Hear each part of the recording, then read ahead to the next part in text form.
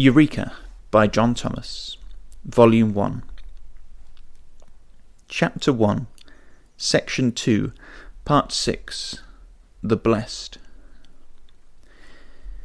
In Apocalypse 1, verse 3, the Spirit pronounces a benediction upon individuals of a certain class in relation to the Apocalypse.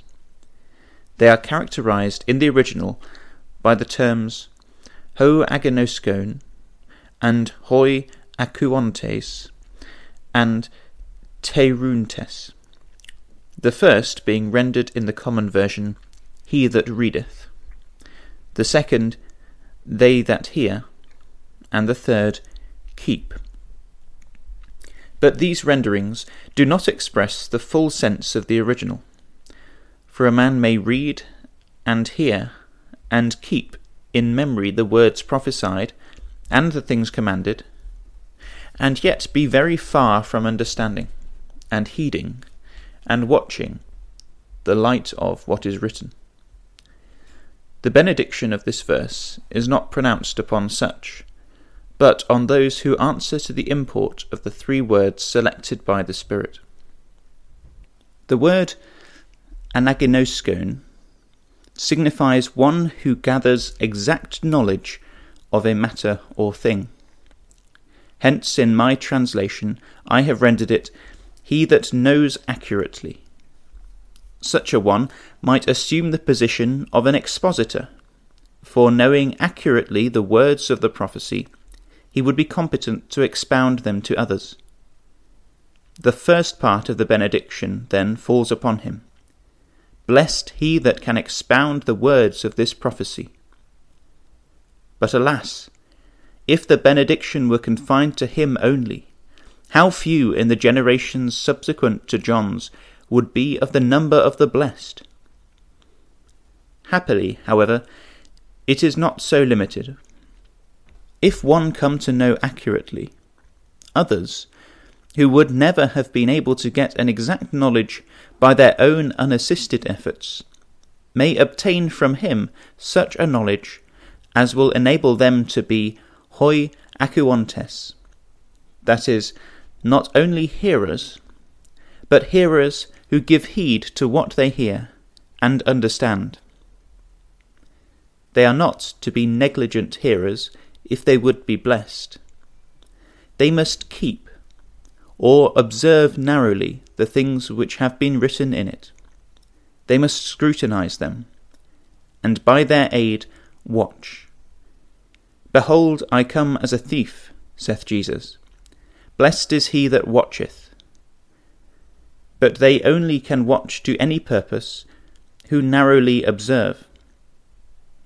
The Apocalypse was given to this end, that the servants of the deity, who are keeping their garments, might be able to discern the signs of the times preceding the apocalypse of Christ, and the real nature of things extant in their several generations. No believer understanding this prophecy could be seduced into fellowship with the clerical institutions of the world, because he would see them all in their native deformity and sin. The reason given why they are blessed who know accurately, give heed to, and observe narrowly the subject matter of the prophecy is because the time is near, the time of the prophecy. When the prophecy was given that the seed of the woman should bruise the serpent's head, the time was not near. But in respect of this prophecy symbolized in the Apocalypse, the time is near.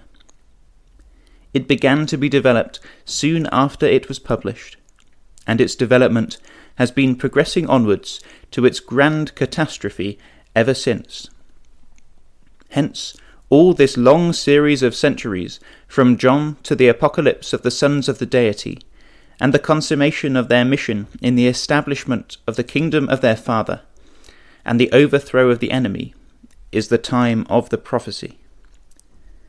This long period had its beginning and its end, which are significantly indicated by the fact of the phrase occurring but twice, first in the verse before us, and next in chapter 22 verse 10 at the end of the book, as if they had been so placed to enclose the prophecy between them.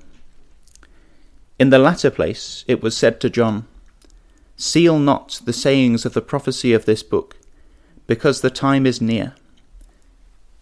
This instruction was contrary to that given to Daniel in chapter 12 verses 4 and 9.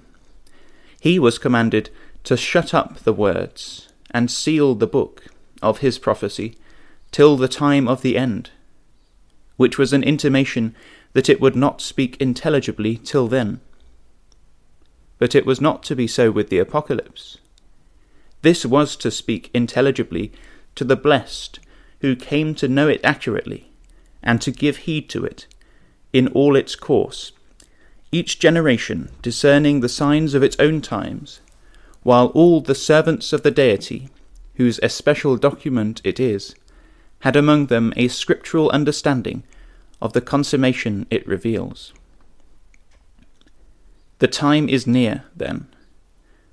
Not that the 1,000 years should begin, and Christ and the saints should rule the nations, near to John's time, but that soon after the Apocalypse was revealed to him, the threatenings against the Nicolaitans, the Balaams, the Jezebels, and the liars, in the apocalyptic and other ecclesias of the time, in which John's contemporaries were personally interested, should begin to come upon them, and that this judgment, beginning at the house of God, would set in motion the comparatively, or rather politically, quiescent iniquity of the churches, which, in its working, would at length develop the results foreshadowed in the dragon, the beasts, and the false prophet, and the events thereto relating, which also, in their action and reaction upon one another, in their efforts to establish their policies,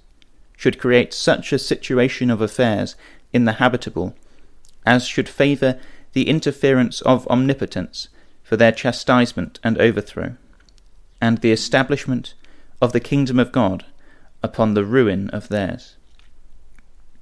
The seed of the kingdom had been sown in the whole Roman habitable by the apostles.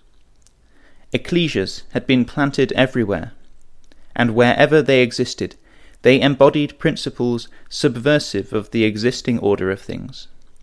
For if their doctrine prevailed in its purity, converting all the world, as our clergy vainly imagine it is to do, both governors and governed, Judaism and paganism would of necessity have been abolished, and if perverted and traditionized, it would still be inimical to the existing order. A corrupted gospel would only intoxicate its believers. This was the condition of such men as Origen, Dionysius, Cyprian, Lactantius, Eusebius, and such like. Like the people and clergy of our day, they had acquired too much light to continue pagans, but not enough to become Christians. They became Catholic politicians. If there had been no true Christianity, they would have continued pagans. But the truth being established, there existed a basis out of which flesh and blood could evolve a system of abomination agreeable to its own diabolism. This, as we shall see, had attained considerable development in John's period of exile. It was a powerful element in the hoi eisi, the things which do exist, that is, contemporary with John. Many professors were intoxicated, and when they no longer had the apostle and the faithful men that overlived him to keep them in check, iniquity broke loose and gave an impetus to human affairs and a direction to their policy, which ultimated in the establishment of a system of spiritual prostitution, variously denominated Catholicism, Romanism, Protestantism, and sectarianism, as at this day. But blessed is he that understands the Apocalypse, gives heed to, and observes narrowly the things which have been written therein. For it is utterly impossible for such a man to be imposed upon by any of these.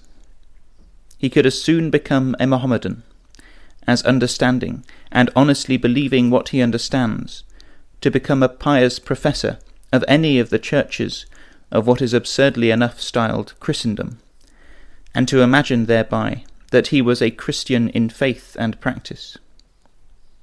The teaching of the clergy is opposed to and subversive of the Christian faith, and therefore from Alpha to Omega, at variance with the doctrine of the Apocalypse, in faith, hope, and practice.